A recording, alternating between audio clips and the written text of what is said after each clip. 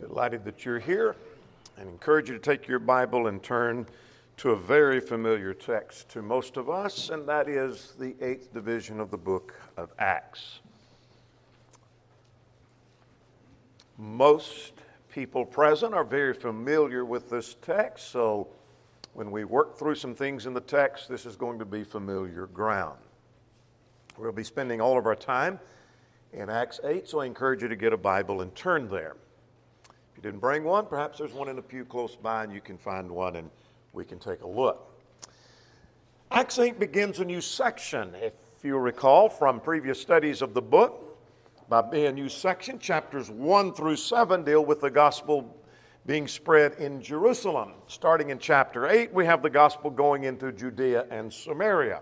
So that's why we call this a new section. In chapter 8, the gospel now is being spread beyond Jerusalem to other places such as Judea and Samaria, as we've already mentioned. So this serves as a transition chapter. It is transitioning from that Jerusalem focal point to beyond that. But now what I want you to pay attention to are the people that are involved in chapter 8. There are some chapters where there may only be a few people mentioned, and then there are other chapters where there are a number of people mentioned. For example, we have Saul of Tarsus mentioned here. He's not yet converted. He'll be converted in the next chapter. But we have Saul of Tarsus in verses 1 through 3.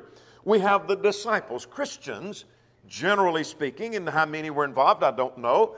But verses 1 to 3 mentions the disciples, New Testament Christians. Then there is Philip mentioned at verse 5. And then we have the Samaritans, verses 5 through 12. Then we have Simon, who was a sorcerer, but he was converted. And then he fell away, and then he was restored. We have him mentioned here in this context, verses 13 to 25. Peter comes to play at verse 20. And then there's the Ethiopian treasurer, the eunuch, found beginning at verse 26 to the end of the chapter. There's 7 that are mentioned here, but now some of those involve a number of people, like how many disciples, I'm not sure. How many were involved in the Samaritans, I'm not sure. So there's a number of people here, but what I want you to see, these people stand out because these people that are mentioned in Acts 8 were doing different things. And you're going to see what those are as the lesson unfolds. So let's talk this morning about things some people do. You say, well, that's quite a simplistic title. Well, yeah, it is. But I want to see some things that people do. And let's start with this, and you'll see what I mean by that. There are some people who make havoc of the church. We see that in verse 1 to 3. Some people make havoc of the church. Saul of Tarsus was a man who made havoc of the church. So let's look at Acts chapter 8 and in verse 3. Verse 3 says, as for Saul, he made havoc of the church, entering into every house, dragging off men and women. Saul made havoc of the church. What's this word havoc mean? It's not one we use every day.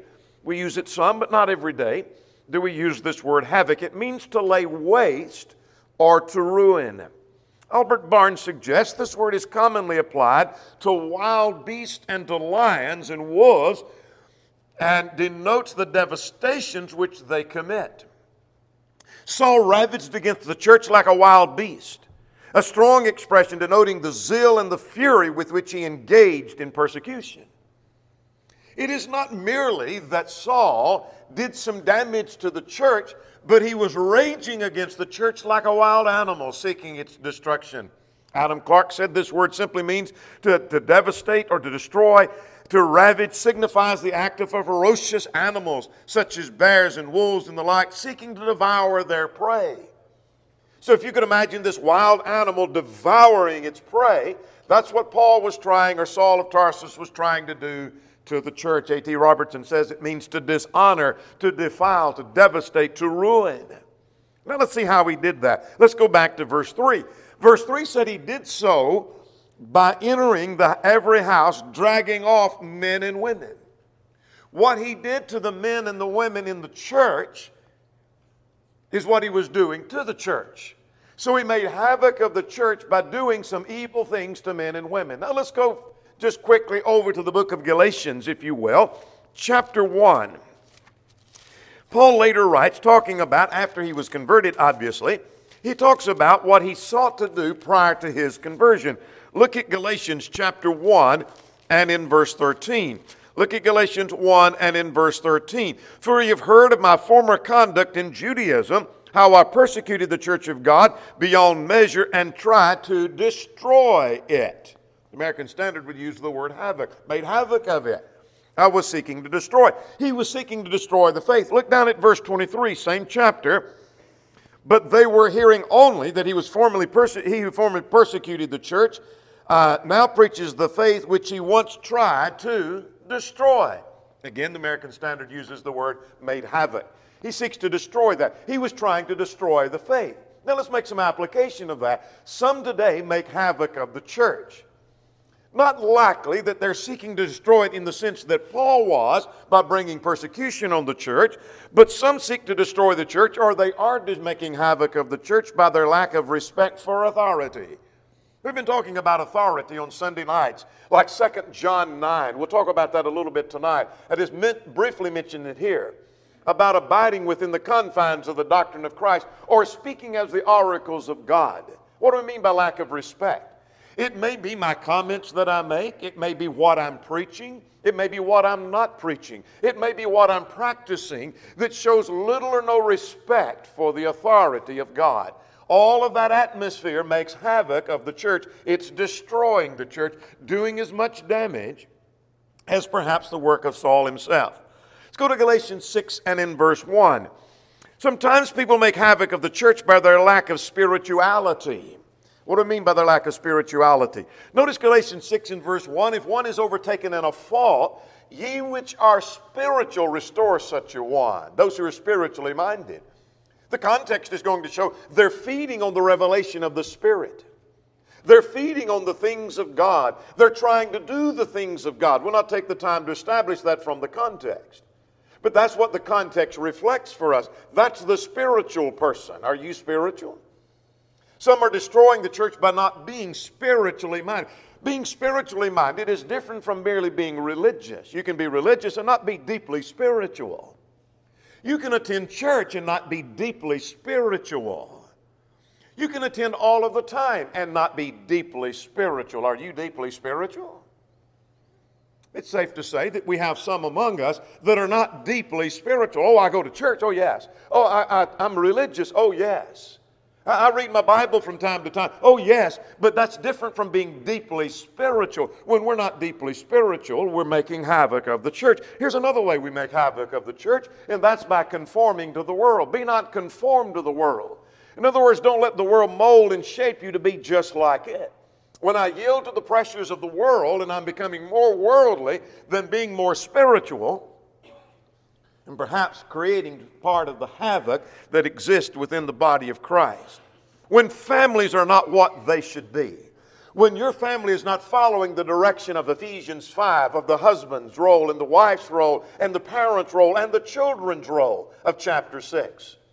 When we're not the family we should be, we're creating havoc because we're setting examples for others to imitate, and maybe their families will become just like ours.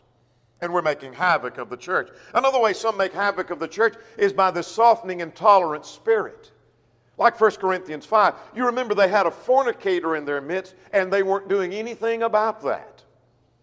They were not even mourning over that. They were not concerned about his sin. They were very tolerant of his sin. And a little leaven, verse 6 says, leavens the whole lump. You see, when you let that sin go on and you're tolerant of that, then that creates more havoc within the church. The whole lump is going to be leavened.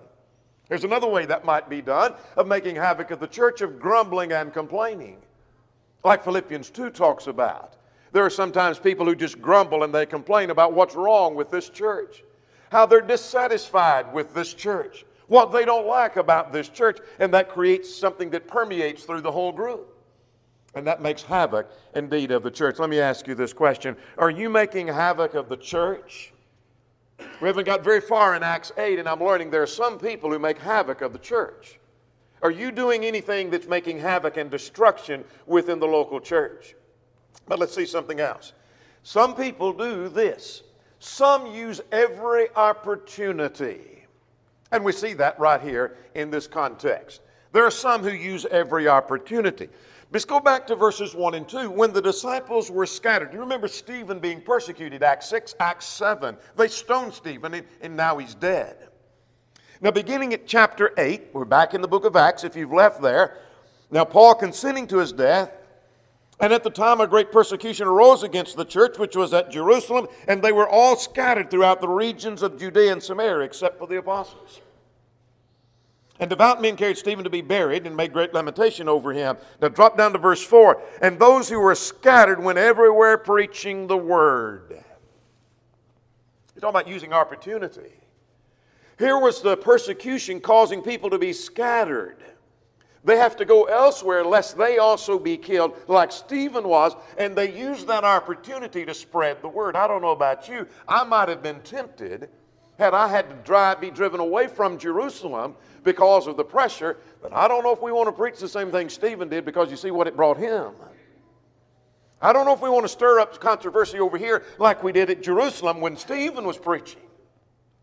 But they went everywhere scattering the word. They used that opportunity. That wasn't the only one. Look at verse 25. We're still in Acts 8. Look at verse 25. So when they had testified and preached the word, they returned to Jerusalem, preaching the gospel in many villages of the Samaritans. Peter and John spread the word on the way home. They didn't just go and preach in one area and then go back home, but as they're making their way back through on their way home, they preached in every village, the text says. They're using every opportunity they have. Well, the only one. Notice Philip, beginning at verse 30. He used the occasion of coming in contact with a man riding along reading the scriptures and asked him, do you understand what you're reading? And use that as an opportunity to teach him. That's not the last case in Acts 8. Look at verse 40. Philip preached in all the cities that he passed through after he had left the eunuch.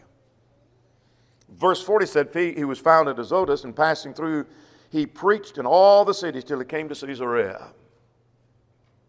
I see some people use every opportunity they have. In fact, Acts 8 is filled with those examples.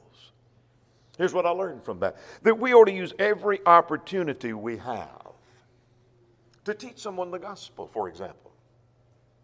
The Great Commission said, go into all the world and preach the gospel. That's given to me and to you. That's individuals. That wasn't a command, by the way, given to the church. You look long and hard to find the context saying, this is what the church does. I contribute my money, and so the church does that. So we're fulfilling that. This is an individual responsibility. Go preach the gospel to every creature.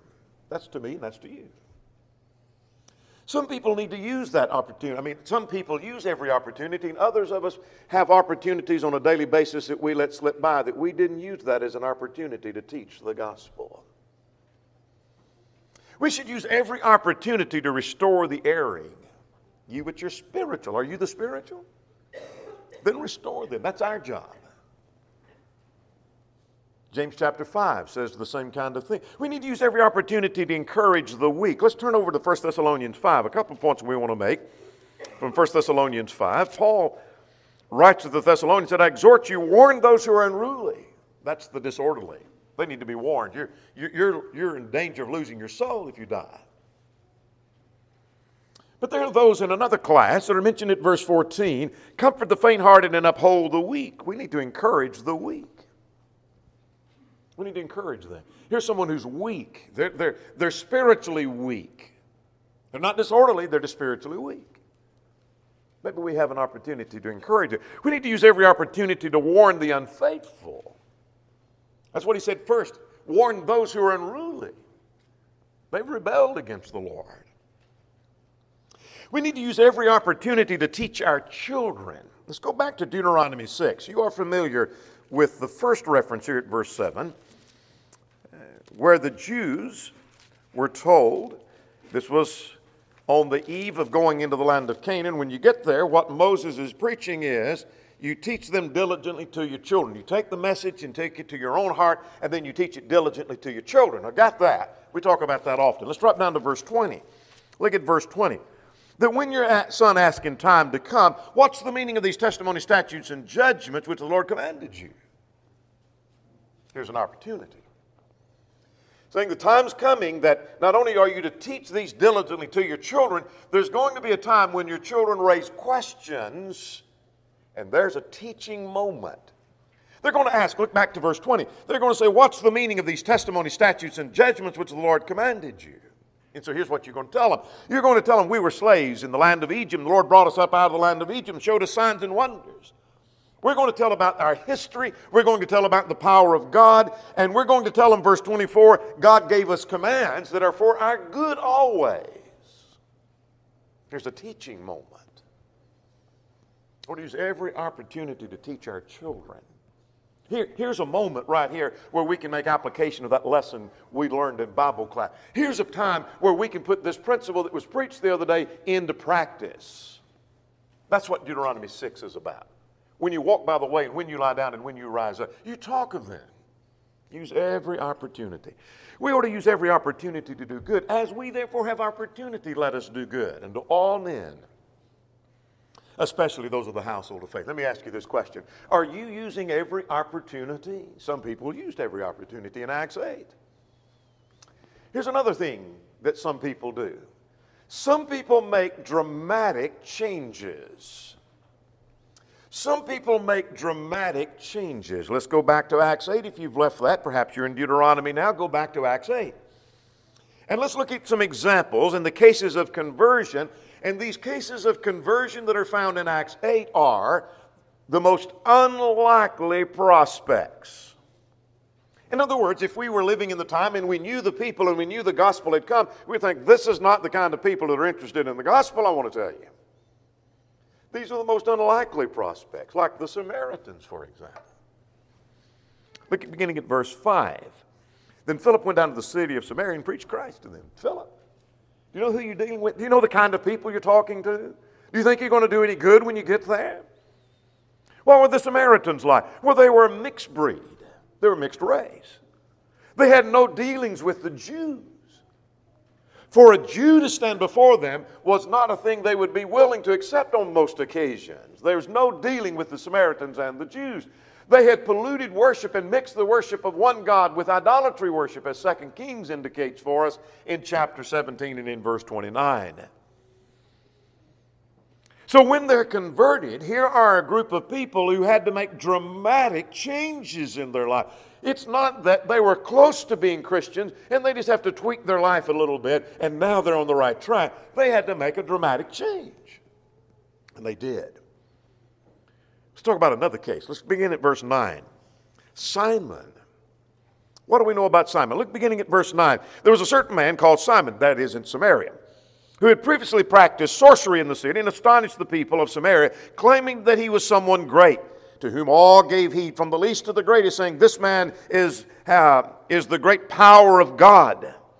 And then they heeded him because he had astonished them with sorceries for a long time. What do we know about Simon? Well, Simon was a sorcerer.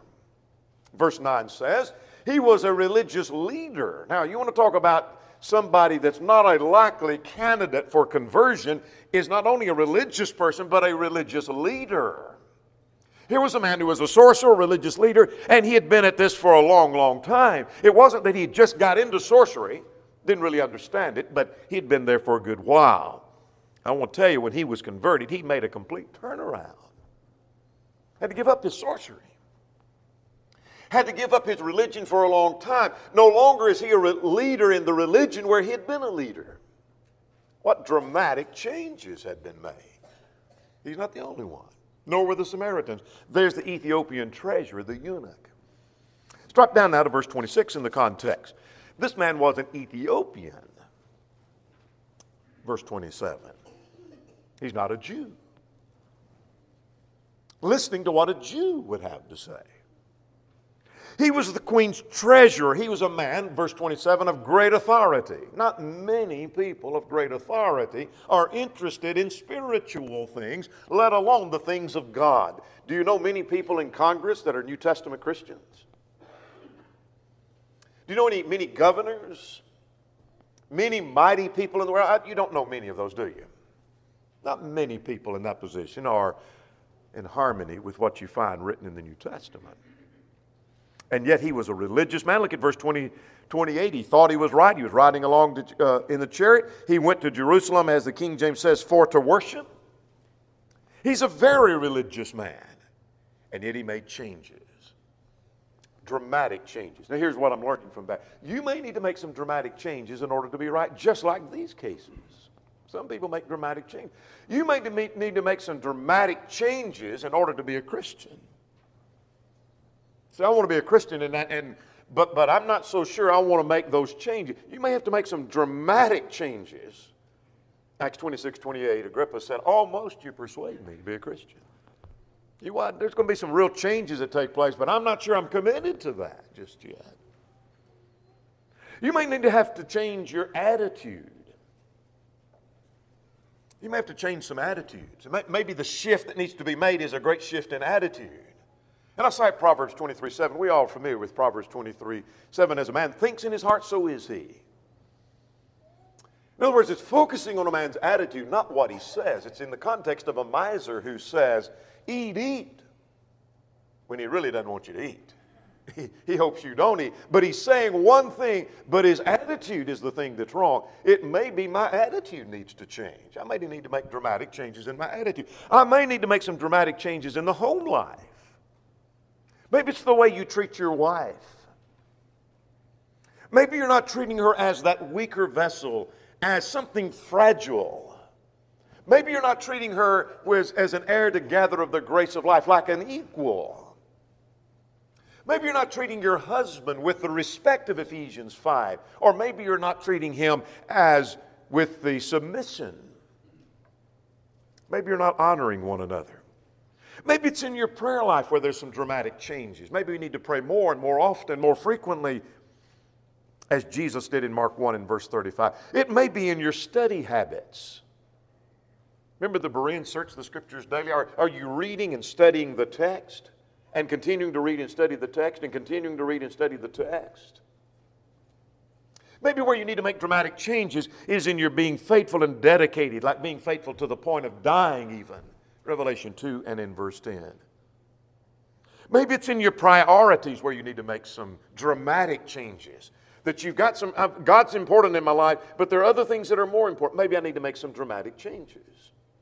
Let me ask you a question. Do you need to make some dramatic changes in your life like they did in Acts chapter 8? Here's something else that people do. Some try to get right things the wrong way. Some people try to get right things the wrong way. Simon tried to get the Holy Spirit with money. Let's go back to Acts 8 if you've left there. And let's notice in Acts chapter 8, beginning at verse 18, that when Simon saw that through the laying on of hands, the apostles' hands, the Holy Spirit was given, he offered them money. Saying, verse 19, give me this power also that anyone on whom I lay hands may receive the Holy Spirit. I want the power of the Holy Spirit. You see, he witnessed the power of the apostles, verse 13, verse 17, the text says, and he wanted the very same thing. I want to have that same power. So he offered money in order to get that. But notice at verse 20, it was the wrong way to get it. Look at verse 20. But Peter said, your money perished with you because you thought that the gift of God could be purchased with money. That's not how you get it. How was it given? Verse 17, through the laying on of the apostles' hands. You don't get it through purchase of money. That's not how. So you're going about it the wrong way. But furthermore, there's another point to be made. Look at verse 21. What you're wanting isn't for you. It was only for the apostles. Look at verse 21. You have neither part nor portion in this matter. The idea of a part has to do with that which is assigned. This has been assigned to the apostles. It hasn't been assigned to you. That which is the portion is something that's won or given. It wasn't given to you. It was given to the apostles. See, the apostles, that's why they had to come down. To do this is because the apostles could lay hands on and impart spiritual gifts, but that's not for anyone else. It's for the apostles. You have neither part nor portion in this matter. It's not for you. That you thought, because you thought the gift of God could be purchased with money. I want to suggest to you that often we try to get the right thing the wrong way. How so? Just like Simon. We want to live the Christian life without ever obeying the gospel. I want to be thought to be a Christian. I want to live the Christian life. I want to live like Christians. I want to be considered among the faithful. I want to live in the church life. I want to live within the church. I want to go to church. I want to worship God. I want to be accepted and embraced as a Christian. But have you obeyed the gospel? In other words, have you been baptized into Jesus? No, I'm not. I don't know that I need to do that. I don't want to do that, but I want to be viewed as a Christian. You're trying to get the right thing, but you're getting it the wrong way. There's another thing. Sometimes we want knowledge, but we want to do it with shallow study. Yeah, I'd like to have this knowledge of this book. I don't understand the book of Romans. I can't comprehend Revelation. I want to, Daniel is challenged to me. I want to understand it, but I want the quick version of that. I want the Cliff Notes. I don't want to put the time and the study into that like everyone. I just don't want to do that. I want knowledge with shallow study. I want the right thing, but I want to get it the wrong way. Here's something else we might do. I want spirituality without effort. I want to be a spiritual person. Well, now here's what you're going to have to know. I'm not interested in doing all the things that you talk about in the pulpit of doing. I don't want to do that. But I want spiritual. I want to be considered a spiritual person, but I don't want to put the effort into that. I don't want to make sacrifices. I want to have influence on the sinner, so I'm going to do it with compromise. That's the right thing, to have influence on a sinner. I want to win people to Christ. I want us to invite people and I want them to come to the Lord. But let's make some compromises in order to do that. We're going about the right thing the wrong way. I want godly children without giving emphasis to the spiritual. See, I want my children to grow up and I want them to be spiritually minded. I want them to be people I want godly. I want children that walk in the fear of God. That's what I want. But I'm not willing to give emphasis to the spiritual while I'm raising my children. I want the right thing, but I want to do it on my terms. I want it the way I want it. I want the gift of the Holy Spirit, but I want to buy it. That's what I want. I want the right thing, but I want it the wrong way. But let's shift gears. We saw something else in Acts 8 just a moment ago. There are times we want what we can't have. So not only did Peter say to Simon, Simon, you're going about it the wrong way. You're trying to purchase it when you can't purchase this. But furthermore, Simon, this isn't even for you. You're wanting something that doesn't belong to you. You were not appointed to this. You weren't given this. It was for the apostles. So here's something I'm learning. There are times we want what we can't have. For example, I want a marriage that's unscriptural. I want to be married to this person. I divorced this one, I'm ready to be married to this one, and I want to keep this marriage, and I want to have this marriage, and I want God's approval, and I want your approval. That's not for you. Because Jesus said in Matthew 19 and verse 9, to the man who puts away his wife, except it be for fornication, and marries another, commits adultery. And whoso marrieth her which is put away doth commit adultery. And so that unscriptural marriage is not for you. Here's something else we want that's not ours. I want a leading role in the family. I want a leading role in the church when maybe it wasn't appointed for you.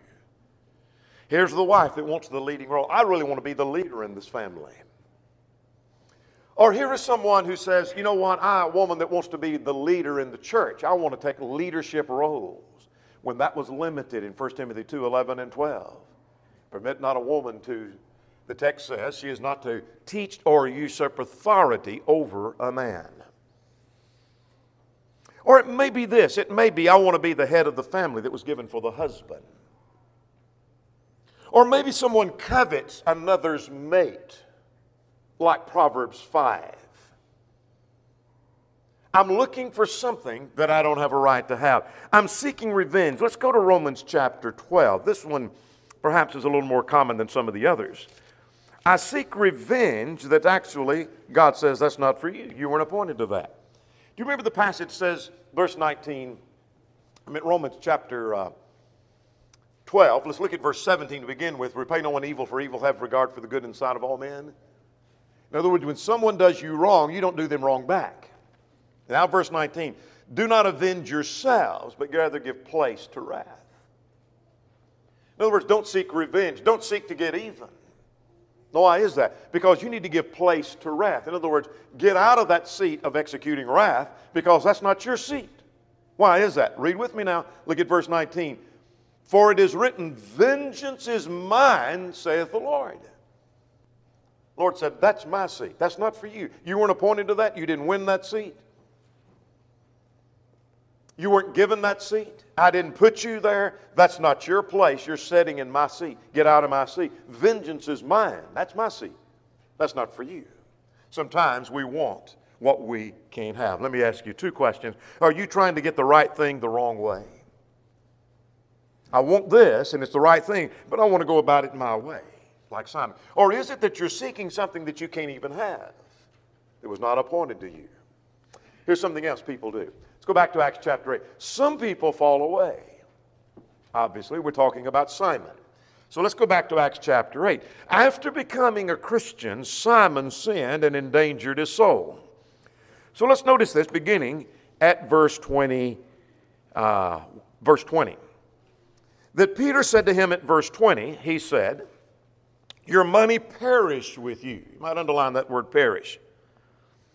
Your money perish with you because you thought that the gift of God could be purchased with money. You have neither part nor portion in this matter.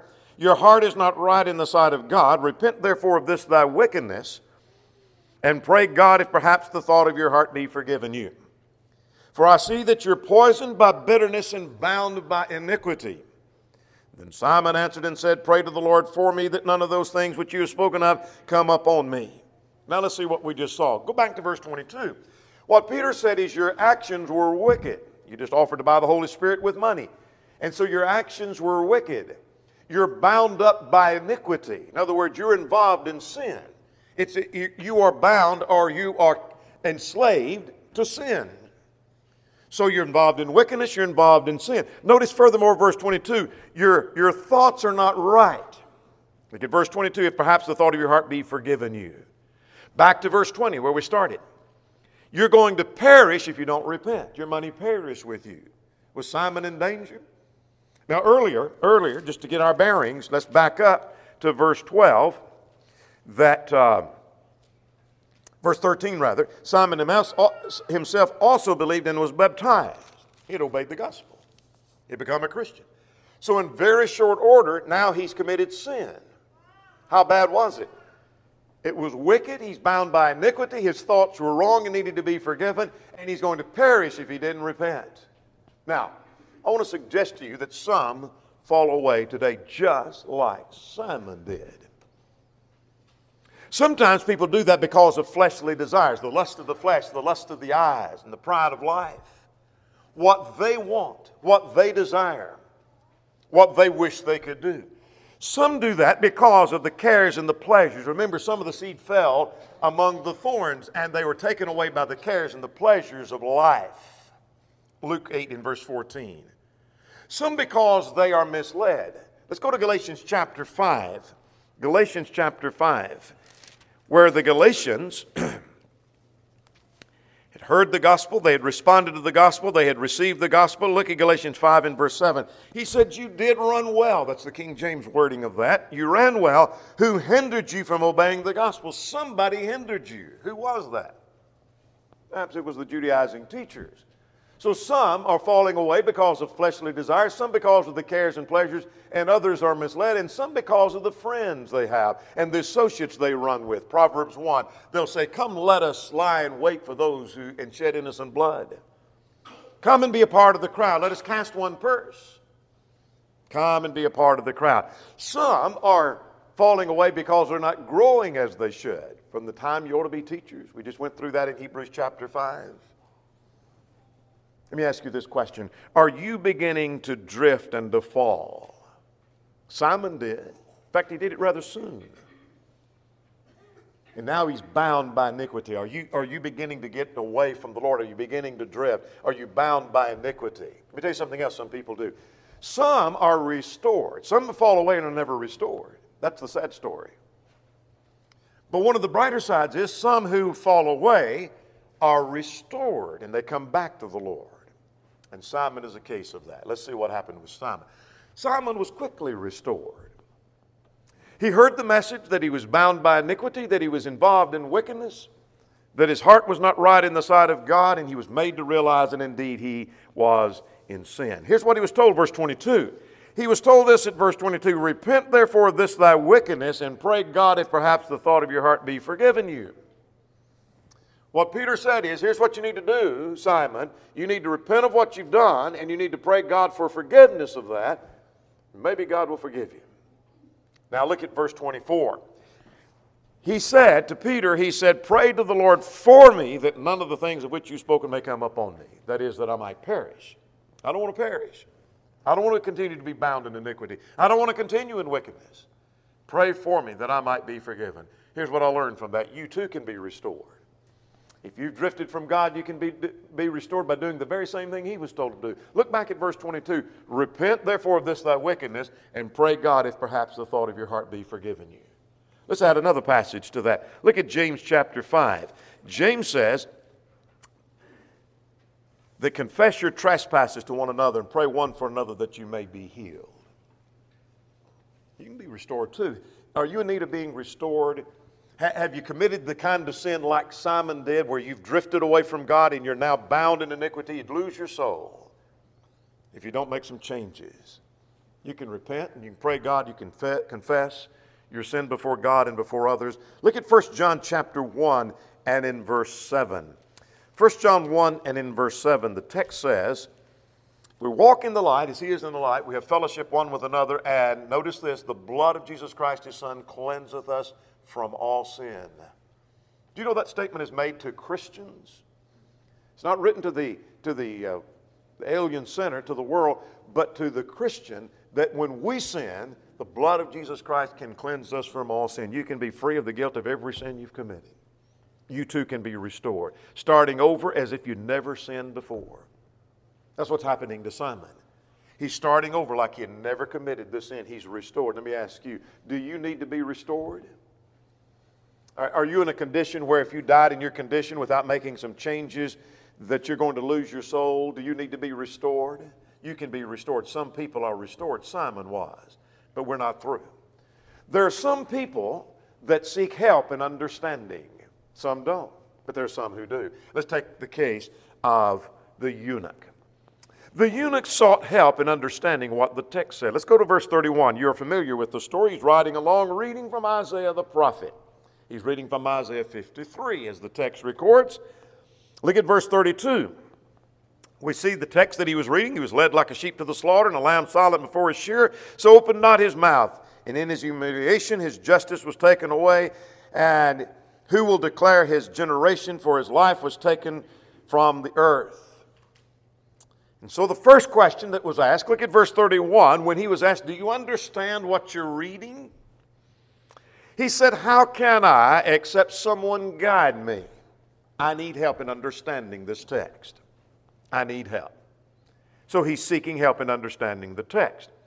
He raised a question about the text. He didn't just say, I don't understand it, but he raised a question about this text. And here was his first question. Look at verse 34. He said, I ask you, of whom does the prophet say this, of himself or some other man? I read this text. I don't understand what the prophet's talking about. Is he talking about himself or is he talking about someone else? Can you help me, Philip, understand what this text is talking about? I need help in understanding. How can I unless someone guide me? I want to know the answer to that question. Can you help me understand if he's talking about himself or some other man? Look at verse 36. Verse 36 tells me he had the attitude and a heart that was willing to learn. For as they went on their way, they came to a certain water and said, see, here is water. What hinders me from being baptized? That is, Philip had begun at the same scripture and preached unto him Jesus. He explained Isaiah 53 is a promise of the Messiah. Jesus of Nazareth is the Messiah. He was convinced of that. And that's why he's willing to do this, because he's willing to learn. Now notice the attitude of the eunuch. He's willing to learn. He wants some help, and he raises questions about the text so he can learn. I want to suggest to you a love for the Word means that you'll seek to understand. Let's go back to the Psalms. The 119th Psalm, that long psalm that talks about our love and respect for the Word. Let's look at two verses here. Look at verse 97. Oh, how I love your law. Does that describe your attitude? I love the law of God. I love the Word of God. I love the revelation of God. We're not through. Look at the rest of verse 97. It is my meditation all the day. I think on it all the time. That I reflect on the law. I love it. And so when I see it, I reflect and I think upon it. Drop down to verse 127. 127, therefore I love your commandments more than gold, yes, than fine gold. In other words, if I had gold over here on one side and the law of God on the other and I couldn't have both, I love the Word more than I love gold, more than material things. It means more to me. If we genuinely love the Word, we're going to seek to understand it. So, let's go back to Acts chapter 8. If we have this love for the Word, we're going to read it, and we're going to read it often, and we're going to read it thoroughly. Let's go back to Acts 8 and verse 28. He was riding along reading Isaiah the prophet. It implies to me that he's reading it often. He seems to want to read it thoroughly because he's raising questions. He doesn't just read through that and say, well, you know what, I read Isaiah 53 today. I think I'll read chapter 54 tomorrow. But he starts raising questions. What's he talking about? Who's he talking about? Could he be talking about himself, or could he be talking about some other man? It means you'll raise questions. You'll seek help from those who can help you. Go back to verse 35 now. Then Philip began at the same scripture and preached Jesus unto him. Now, beginning at verse 35, he desires to see application to himself. He doesn't just want to learn the word in theory. He wants to make application to himself, and that he did in this very context.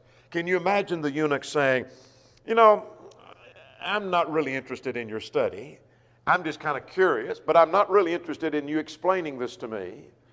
I'm not interested in how this applies to me. I really don't care what Isaiah was really saying. I just kind of wanted to read that. Some people seek understanding from the Word. Let me ask you a question. Do you seek all the help you can get in understanding the text? Do you try to get all the help that you can get? You read the text. Do you fully understand it? You say, well, no, I don't understand everything. Have you gleaned everything that you can get out of that text? Well, no, I haven't done that. Are you seeking to get all the help you can get in understanding the text like the eunuch did? But here's something else. Some act immediately. We're talking about some things that some people do. Some people act immediately when they see something needs to be done. In each of the cases of conversion that are recorded in this chapter, they acted immediately. Let's start with the Samaritans earlier in the chapter. Look at verse 12. Go back to Acts 8 and verse 12.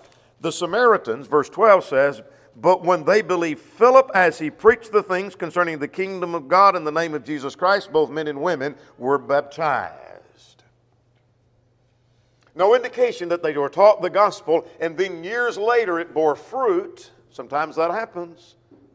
And then they decided years later to be baptized. When they heard him preaching, they were baptized, both men and women. Their response was immediate. We see a change. We see what the gospel says. We're going to do that. Let's go to the next example. Simon. Look at verse 13. Verse 13, then Simon himself also believed, and when he was baptized, he continued with Philip. Simon saw, Simon heard, Simon believed, and Simon responded immediately, not years later. Well, let's go to the other example in the context, and that's the case of the eunuch. Riding along in the chariot while he's hearing the explanation of Isaiah 53, the text says, he said, well, see, here's water. He learned something in that preaching about obeying Jesus and about being baptized, and when he saw water, he said, what keeps me from being baptized right now? He immediately responded. I want to suggest to you there's a need for you to act immediately. If you're not a Christian, there's a need for you to act immediately. Why is that the case? Because Christ could return. 1 Thessalonians 5 and verse 2 says, he'll come as a thief in the night without warning. You're not going to get a warning that probably it's going to happen tomorrow. I hear the sound of the trumpet and it's going to last for 24 hours before he comes. That's not going to happen, but he's going to come immediately as a thief in the night. What will we be doing? Matthew 24, the latter part of it indicates that what we're going to be doing is what we normally do in our daily life. As it was in the days of Noah, so shall the coming of the Son of Man be. They were eating and drinking and marrying and giving in marriage. So why do I need to act immediately like they did? Why did they need to? Because Christ could come immediately. Because you could die. Your life's a vapor that appears for a little while and then it vanishes away. And thirdly, because your heart could become hardened in sin. Today, if you'll hear his voice, quoting from Psalm 95, today, if you'll hear his voice, harden not your hearts. That means if you don't obey today, the chances are increased your heart could become hardened in sin. You need to act immediately. Let me ask you this. Are you ready to act today? What hinders you? If you haven't obeyed the gospel, would you do that even this very morning? What keeps you from being obedient to the gospel? Here's things that some people do. Some people make havoc of the church. Are you making havoc of the church? Some people use every opportunity they have to serve the Lord. Are you using every opportunity? Some people make some dramatic changes. That may be required of me. That may be required of you. Some people try to get the right thing the wrong way. We often do that. Some people fall away. Some people are restored. Some people seek understanding. And some people act immediately. Do you need to act immediately this morning? Do you need to respond to the invitation of the gospel? If you're not a Christian, would you come believing that Jesus is the Christ, the Son of the living God? Would you repent of your sins, acknowledge your faith, and be buried in the waters of baptism for the remission of sins? If you're subject in any way, would you come while together we stand and while we sing?